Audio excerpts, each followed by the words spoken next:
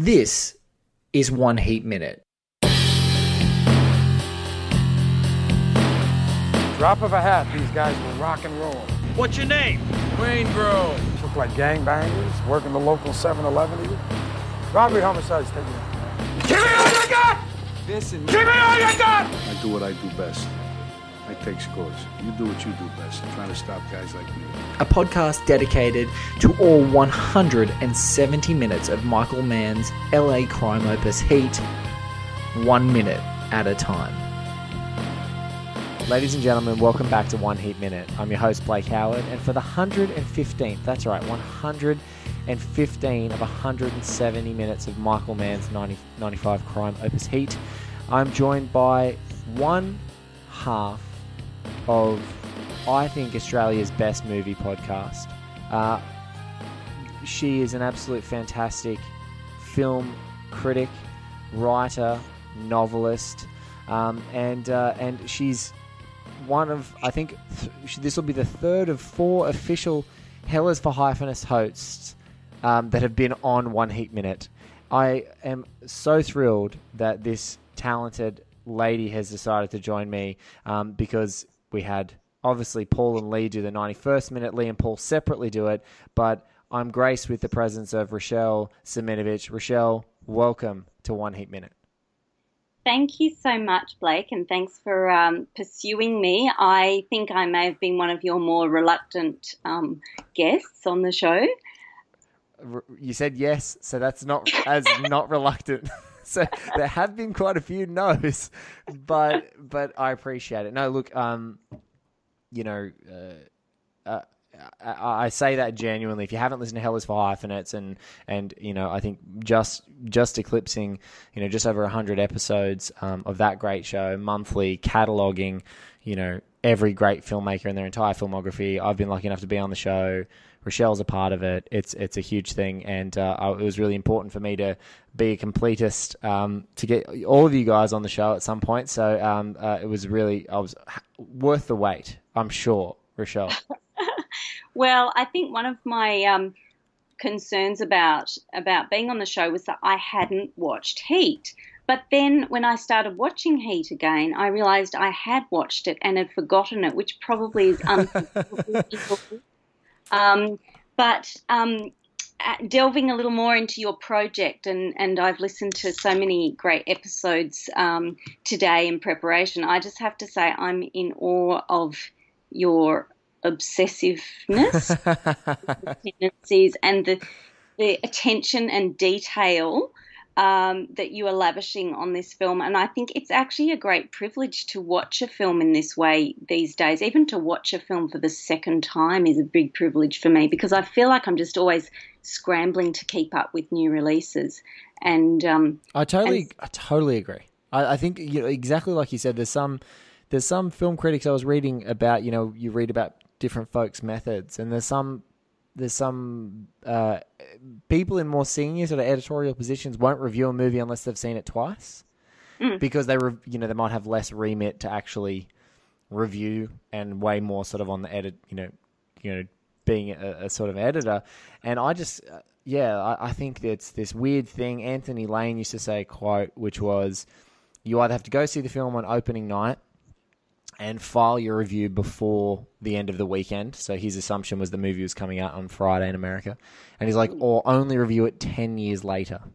And so it was this weird, interesting dichotomy that you could have seen it many, many times. You could have thought about it. You could have recontextualized it. And so, I think that's one of my favorite things about doing this, as well as, sort of still tinkering and dabbling with, short form criticism. This long form thing is just it's such a nice thing to just go back and just pore over like a piece of art over and over again. I do wonder if it's a particularly male thing that you're doing here. And it kind of... Sorry, you nearly made me spit my drink all over the microphone just now. Oh, okay. Yeah, possibly. And this film is about obsessive tendencies, obsessive workaholic people whose work is their life. And this isn't an interview with you, but I would just love to know if how much you identify with these characters, Blake. Deeply. Deeply, yeah. On an upcoming episode, and I won't spoil too much of it, but the great Matt Zola-Zeitz, who is currently the editor-at-large at RogerEbert.com, a Pulitzer Prize-nominated critic himself, Matt said when we were talking about the minute, he goes, each of the minutes that you use in this show is just a portal for you to access your own issues.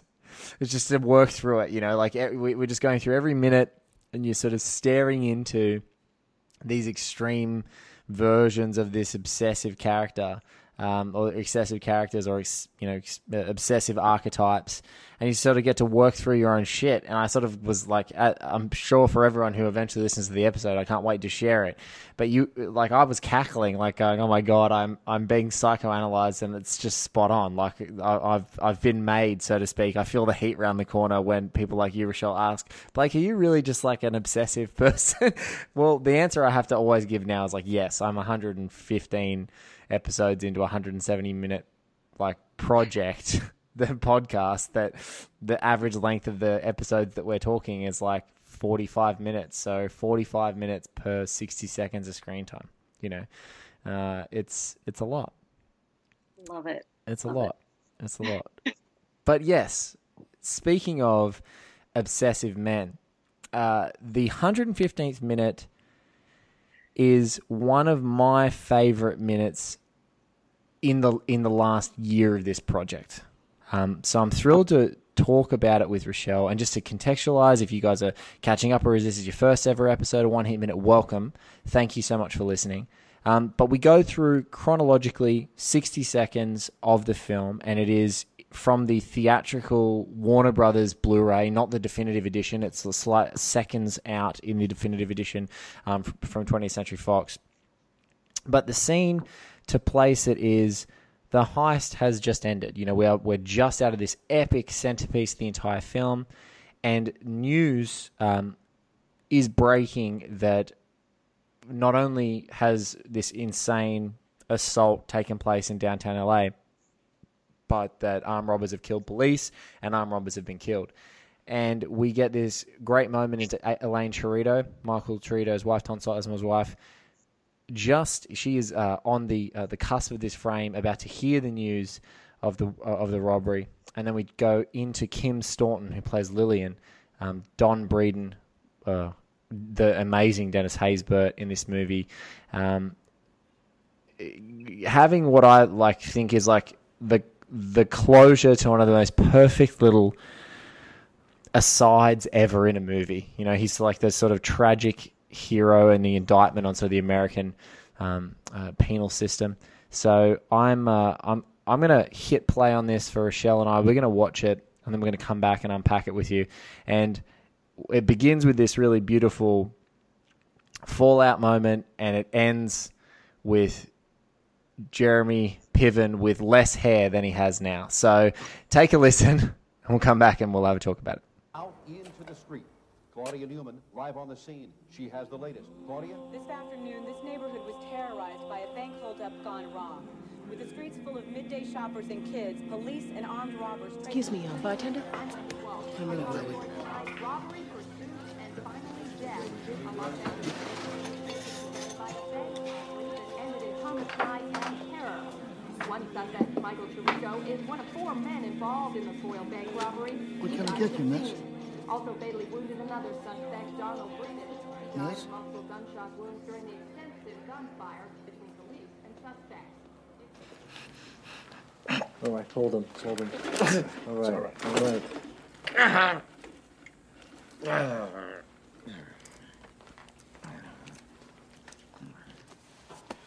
So, he's got blood loss and shock. I'm going to give you 1/4 gram vials of morphine for the pain, okay? Subcutaneous injection. Bottom line, Rochelle. Bottom line. What a minute. Yeah, what a minute. I mean, bottom line for me is that, the Donald Breeden character is one of the most minor characters in this whole film, and yet he's at the heart of it. And the tragedy of what happens to him sort of comments on and echoes the tragedy of what's happening to all these other people. So when we see Lillian gradually,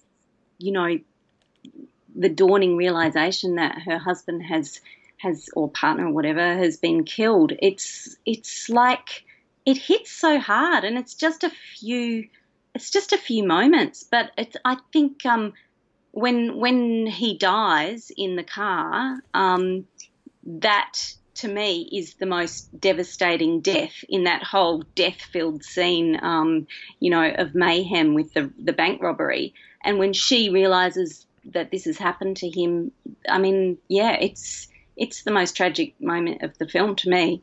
Yeah, I would totally agree. That those moments, it's such a, like you said, it's such a minor character, but I just remember so vividly now, like if I think back on Heat, I try and think about it before this project and now in the middle of it. And before this project, he was a great character. And for me, he grew on me after many viewings. But I just didn't realize how important it was. And I also didn't realize the craft and just the perfection of, to tell a sprawling narrative like this and to take to make this little Dickensian subplot, where you're sort of examining, the sort of plight of an African American male who's actually trying to get back on the straight and narrow, like someone who's legitimately doing everything they can to not go back to the life, and being rewarded, and being trusted and being, told that that their partner is proud of their efforts, even though he feels like that's so empty. To try, and that instinct for him to go back to it here, it's in the heist. It's like it takes no time with his death. Like there's so many, there's some unfortunate deaths in the heist on both sides. It doesn't take much time with his death, but when his head's on that steering wheel, and there's sort of this exhale as that car stops, you're like, oh God, like the worst possible fate. The worst possible fate. And then this little aside, this little flash, they do it with Elaine in the few seconds previous. But I love that she's that Michael Mann in this moment even gives her a scene or gives her this beat as this choral music's playing, where the bartender ignores her. The bartender ignores her for when she first goes up there, and so it's only the fact that the bartender ignores her so briefly that she sort of continues to wait and then glances up at the television. And that's when you get this moment. It's 31 seconds into the minute. I've got it sitting over my shoulder for Rochelle and I to watch while you guys are talking. But this is just the beginning of her realization is starting to dawn on her face. And you're watching her just try and hold it all together. And she knows instantly. She's just like, I did everything I could, but it wasn't enough. Yeah, I mean, she didn't know that this was happening, right? No. She didn't know he'd gone to do this. Nope. So there's just this profound disappointment that, she has not been able to save this man. And, that's the central theme of this film is that the women and families are not enough for the men, To me, I mean, you say every episode is a portal into your deep psychosis or psychology. I've always found workaholism to be really abhorrent. It's something I've decided to never ever be with a man who would put his work before his family. And so for me, this whole movie is about workaholic men who cannot see the value of what they have right in front of them. It's not enough for them. It's their ego. Their identity, their male ego is more important than life. It's a death urge. It's a death drive. So that's my... So Blake, I'm not trying to interview you, is what you said earlier, but I do. I hear you. I hear you, and yeah, I think you're absolutely spot on. It's that weird that I like how you put it there. It's for these guys, this death urge is also it manifests itself in a programming And I think Neil's the most rigid, and his like philosophy becomes a program. It's like a spot the heat 30 seconds around the corner, drop everything, have nothing that you're connected to, live with this discipline, this program, and it will ultimately keep you alive. But what are you being kept alive for? And so it's that real tension of like, can you ever just pause and be happy? But I just want to reassure the listeners that right now, as we're recording, I've waited until both my beautiful babies and my lovely wife have gone to bed, I do love the family that's in front of me, and I'm also allowed to be obsessed with this movie. Just in case you were wondering if I was like abandoning my family at home, and for anyone who's listening, but I'm still nonetheless fascinated with these guys and that law and what's the continual wrestle, because at the end of it. And I think that's what's really important about this heist. We're seeing the fallout of a failed heist. But at the end of one that wasn't a failure, what does Neil do? He just goes and sort of wallows in that beautiful sequence that mirrors an Alex Colville painting, where he goes back to his home, his empty home in Malibu, and just stares out to the sublime ocean, just lapping basically at his windows, and just stares out. And he doesn't feel fulfilled, I would imagine, in that sequence. Nothing of that says, I'm super happy and I'm really comfortable and my job is fulfilling. No. And I mean, depiction is not endorsement. I don't think Michael Mann's, glorifying these characters. I mean, his whole point, this is a very relationship-focused heist film. The women are given more characterization, more scenes, more interesting things to do than in most gangster heist crime films. Yes. And for that is why I found it really interesting. I think it's one of my least favorite genres, which is probably why I'd forgotten I'd seen it. And I saw it at the cinema when I was quite young and off in a world of European art cinema and Australian films. And so it wasn't kind of my focus, but now I'm 20 odd years older and I see so many more things in it, and I see that it's actually quite a mature and wise film about the relationships between men and women. So, I'm not at all dissing your fascination with it. No, I know, but it's a good wrestle. I think that what you described is that this movie for all the people who saw it for the first time, and there's a few amazing obsessives that I spoke to who, were immediately obsessed with this movie. And some of them are like Joe Lynch and Connor Ratliff and the incredible suite of folks, Sean Burns, Niall Schwartz, that have been on this show. And they watch it and they immediately found that something else. But to your point, there's been so many people like you, Rochelle, who've watched Heat one time, remembered and said, either remembered or didn't remember it too well. Just say, I think I saw that. Yeah, De Niro, Pacino, sounds familiar. And then they go back and watch and like, wow, this actually has something. It has a philosophy. It has this sort of internal examination. It's got this, I love how you said guys with obsessive tendencies and women and families like that actually have something to do in this genre and have agency and drive the plot and all that sort of stuff. So yeah, it's a really, that's why I keep coming back. I come back to this minute. What do you think about Elaine? We've talked about Lillian Kim Staunton, who's on the frame at the moment. Elaine's an interesting one because I think what you touched on earlier was that we know that Lillian doesn't know anything about the heist. But there's the great scene when they're deciding to go ahead with this heist, the bank heist, where De Niro's asking his crew, do you want to go ahead? There are higher risks, but there's a bigger reward. So, maybe the risk is, the risk is worth the stretch, the prize that they're going to get. And he says to Michael Trujillo, so it's Tom Sizemore's character, he says, Elaine looks after you. You've got a lot of steaks in the freezer. And that's their parlance for, like, you know, you've saved money, you've got property, you've been looked after, etc. And he gives that line, the action is the juice. But this is a different perspective, right? This is the wife seeing that it's happening on TV and that it's failed, but she's complicit in it. She knows about it.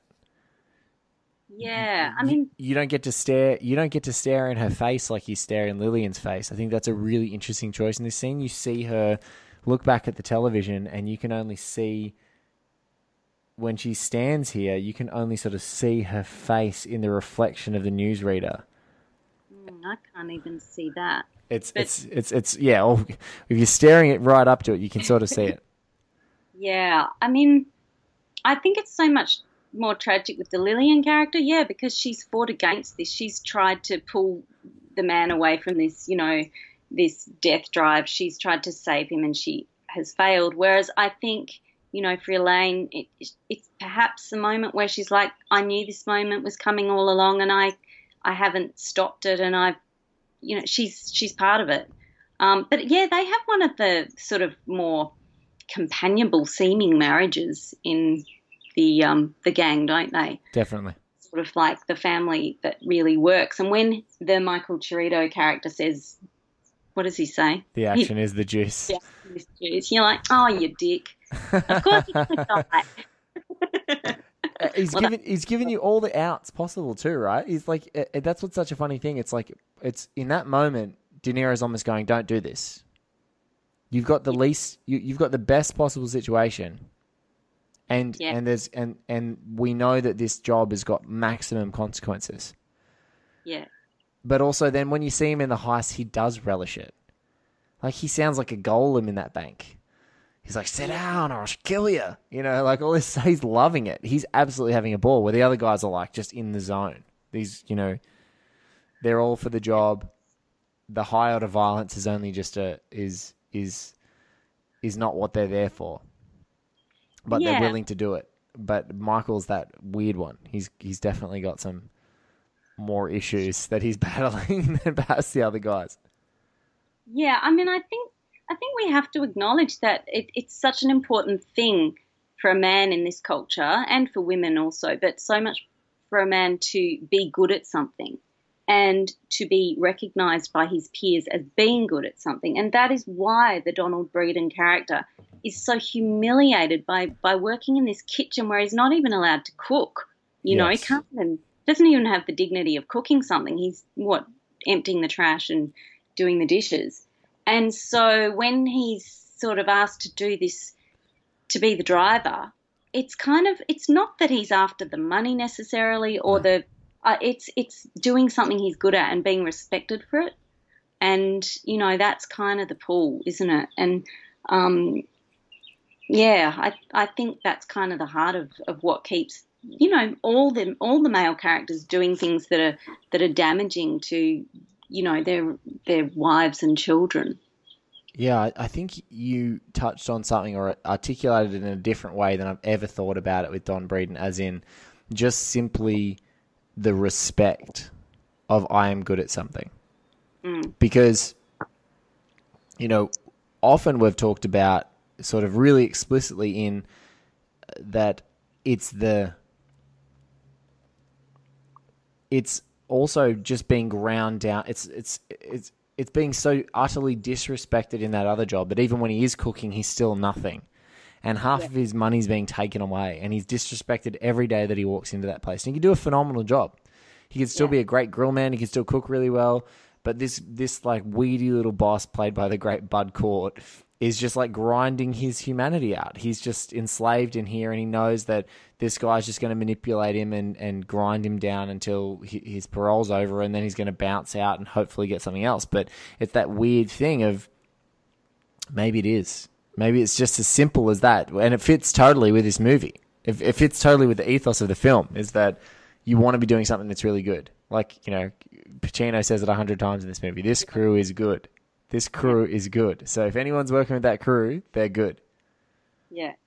Yeah. And I mean, in that earlier scene that we see Donald Breeden and Lillian chatting, and she says, I'm proud of you. And he says, what the hell are you proud of me for? Like, he doesn't feel proud of himself. And being proud of himself is is a driver. It's a key. It's the whole point of living, self-respect. And her being proud of him is not going to cut it. It's not enough. Yeah, but I love that. God, that scene's so great. You can tell he wants to start a fight too. Yeah. You can tell he wants to start a fight. I love just reflecting on it in the context of what we're watching now, is that, he's there going, "Oh, Miss Lily," and she goes, "Oh, I met the owner or whatever," and he's starting to arc up. I did time for something that motherfucker does every day. Yeah, yeah. And when she says something like, "Can you just hold on until we find something better?" Or yes, just can you just hold on? Yeah, can you just hold on? And he doesn't. That's such and it's also that, like, I think you called it the death drive as well. It's like that. There's something about just action as well, like being able to take action in 30 seconds flat. Because for him, even though he might only have to work there in the grand scheme of things for 6 months, it's still doing time on the outside. Like, he's just been in jail for an indeterminate amount of time, long enough to have been in jail when Neil was in jail. So we know that might, however long that may be. But for him to be,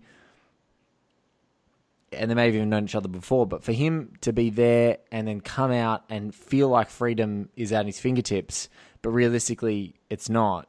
And then Neil going, "Yes or no, I need an answer right now." Yeah. And him at least having the choice to take an action instead of indecision. Because, like, right now he has to wait it out, and that's Lillian, being the voice of reason. Like, you just got to wait it out. We can try and find something better. Yeah. All those things are none of them are unreasonable. Everything's, like, completely spot on. She's perfect. But don't you think there's something about the casting of this character too, Dennis Haysbert, in that we just feel like he's a good man. Like, I don't know why we think that. Maybe it's his face. He has a beautiful face, and he's played a good person in so many other film and TV roles. But there's something noble about him. We want him to be saved. Yeah, he's presidential. Like, literally, that's his most favorite. His most famous role is 24. He's the president. He's got the I think that regal tone. At this age, he's like a young, beautiful, like his most beautiful in his whole life. And you just see, like, he's got this vitality, and they've got a great relationship. He's in, like, color that not really many other people are in the movie. Like, he dresses in color. He drives a yellow car. I think they drive. He wears the green, an earthy green T-shirt. He just feels very vibrant when he comes on screen. You immediately like him, and it's also, Bud Court's just so ruthless. I think Michael Mann likes, regardless of where you are on the spectrum of, like, crime or not crime, he doesn't like people who disrespect anyone, and that's what Bud Court does. So, like, the fact that our guy doesn't just, like, snap Bud Court in half, I think you're immediately on his side in that opening scene where they're together. But just going back, because you said here, like, he's this regal character, he's an amazing performer, he's immediately likable. But just to sort of focus in on the score here, the choral score that is starting at the beginning of this minute and that leads into the Lillian moment.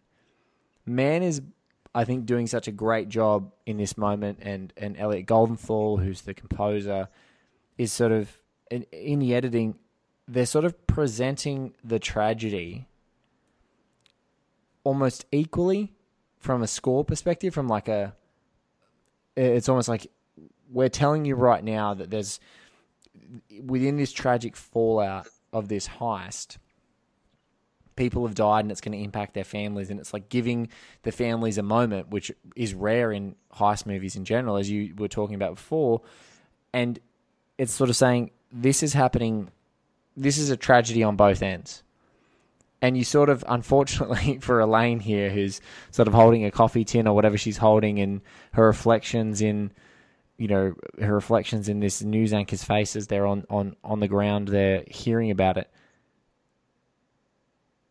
but it's the Lillian's face that comes up in a couple of seconds' time that's where all the tragedy is. That's where all the emotional core of this minute and the real fallout, like the real, where you feel deeply affected by it. It's all in Lillian. It's kind of like, well, if you're complicit, Elaine, we do empathize with you, but being complicit in this, it's kind of a consequence of life. It's a consequence of the life that you're being a part of. Yeah, I mean, the choral score there is just so beautiful. It gets quite loud, yes. And kind of overpowering. And it's just for a few moments, but it's like giving dignity and a dignified moment to all the people who've died. It's kind of like a little funeral. Yes, I guess. It is. Yeah. It is like a little. This is a little, and it's so. Despite the deafening nature of the heist, there's not a lick of music. You know, there's not a lick of music for like most of the scene. There's the score finally picks up when in Michael's death, in that final anticipation where you see him go for this young girl, and he picks her up and he uses her as a human shield, and Vincent gets that great kill shot that sort of saves it, saves that little girl, and then he heads in and he grabs her and he runs her out of the scene. But this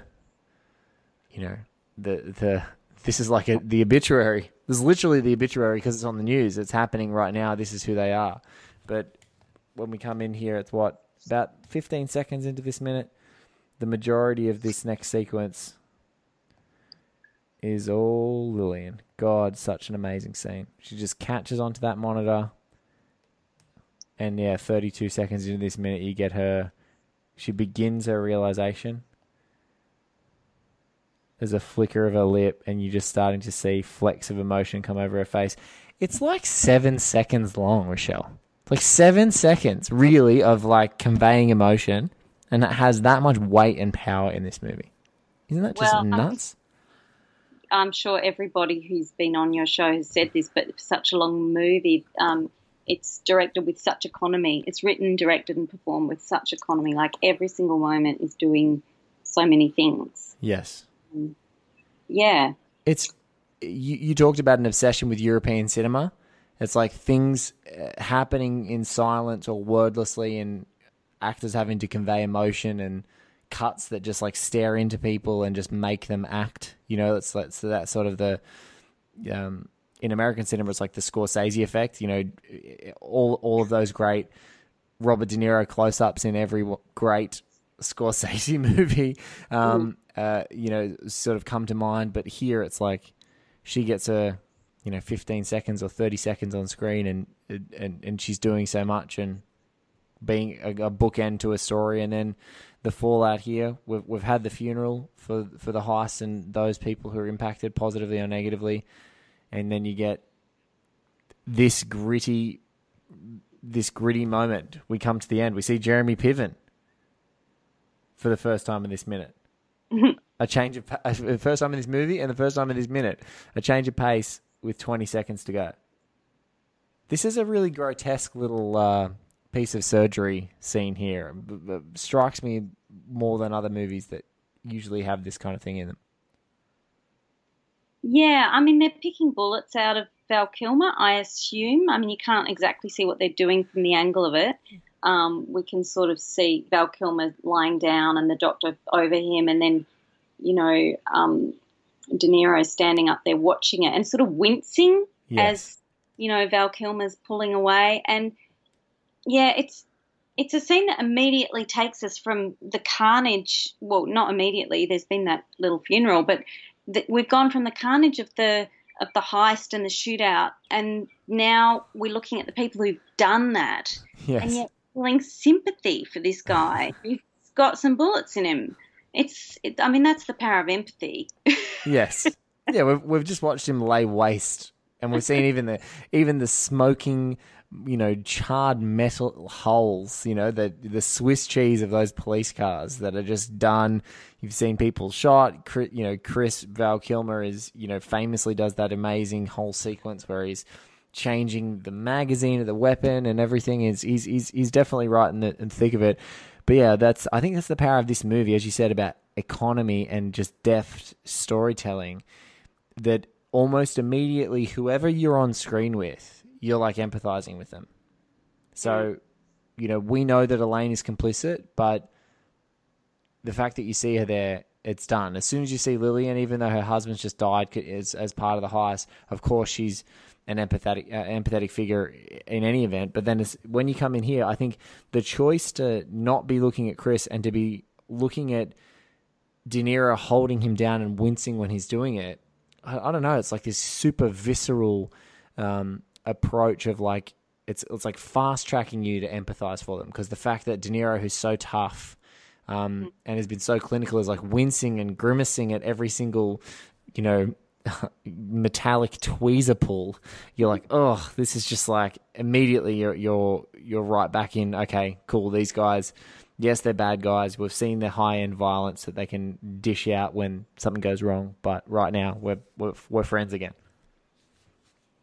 Yeah, and I mean, it's part of the mystery of the film too, isn't it? That whether the De Niro character is going to ditch Chris, Val Kilmer, and whether he's just hanging on to see if he's going to die or make it, or if he actually really wants him to make it, or I don't know. It's kind of that battle between loyalty and self-preservation. Yes. There's so much going on here. It's like, well, how long is he going to wait, Yeah, I've started picking up on that only recently.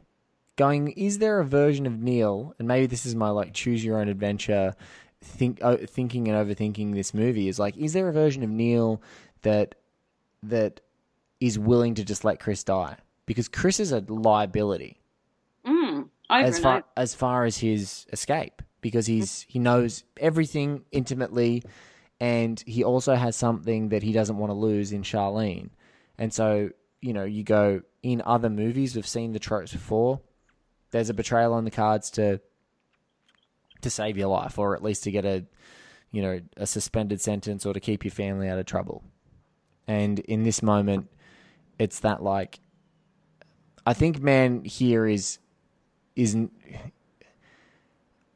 I think it's great because it plays the strings of that mystery, but also I think in some ways it continues to reinforce it. Like, no, Chris is Neil's guy.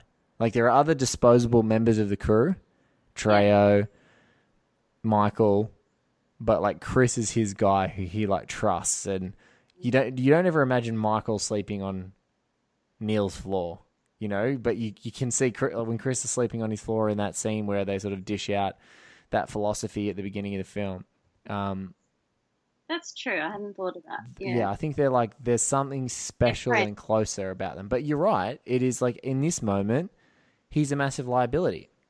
It's almost easier if he was dead, because then Neil can just be alone.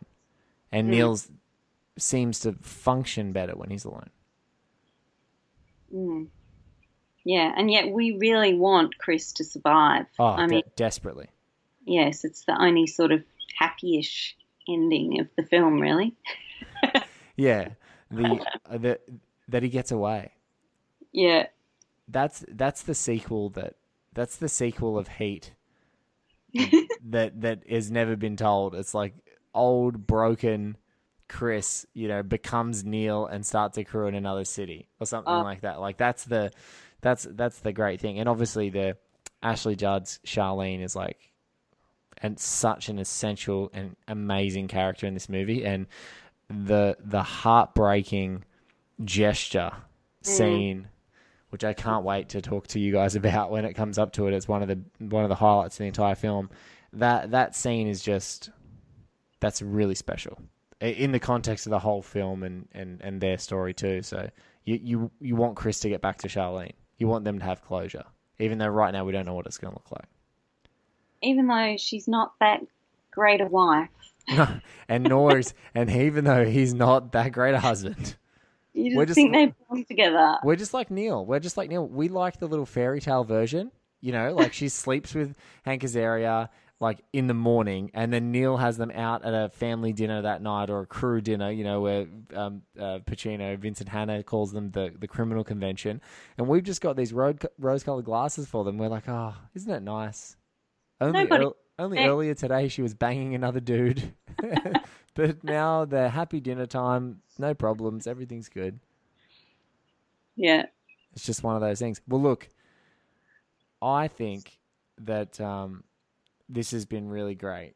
And as De Niro says at the end of this, bottom line is you need to subscribe to Hell is for Hyphenates and listen to the awesome Rochelle Siemienowicz and Lee Zachariah every month talking through. There is I think there's a special event. I'm going to tease it on this because a special event style coming up. Do you want to give any of your secrets away, Rochelle, or are you guys going to just drop it as a big secret for fans of the show?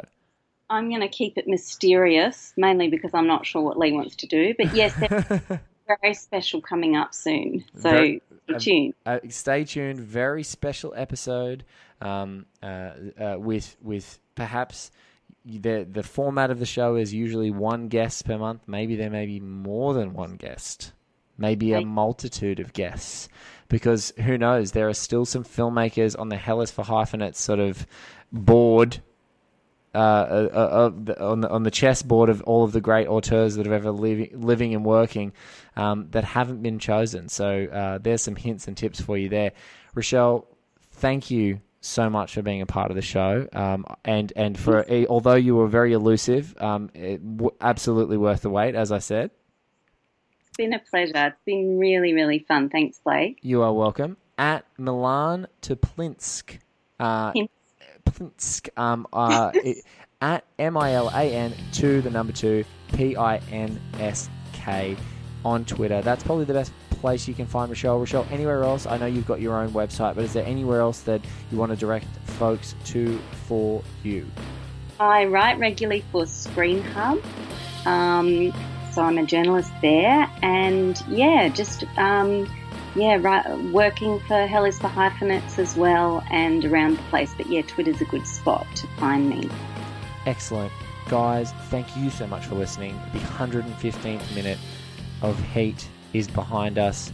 We've seen Jeremy Piven with way more hair than he's had way less hair rather than he's had in the last 24 years. So you're going to see something pretty miraculous in the upcoming scenes. Thank you guys for listening. As always, oneheatminute.com. I've been Blake Howard. Blake is Batman on Twitter. And as always, we'll catch you in another episode of One Heat Minute just around the corner. And hopefully not with any metallic tweezers plucking out any bullet-riddled carnage from your body with Robert De Niro wincing over the top.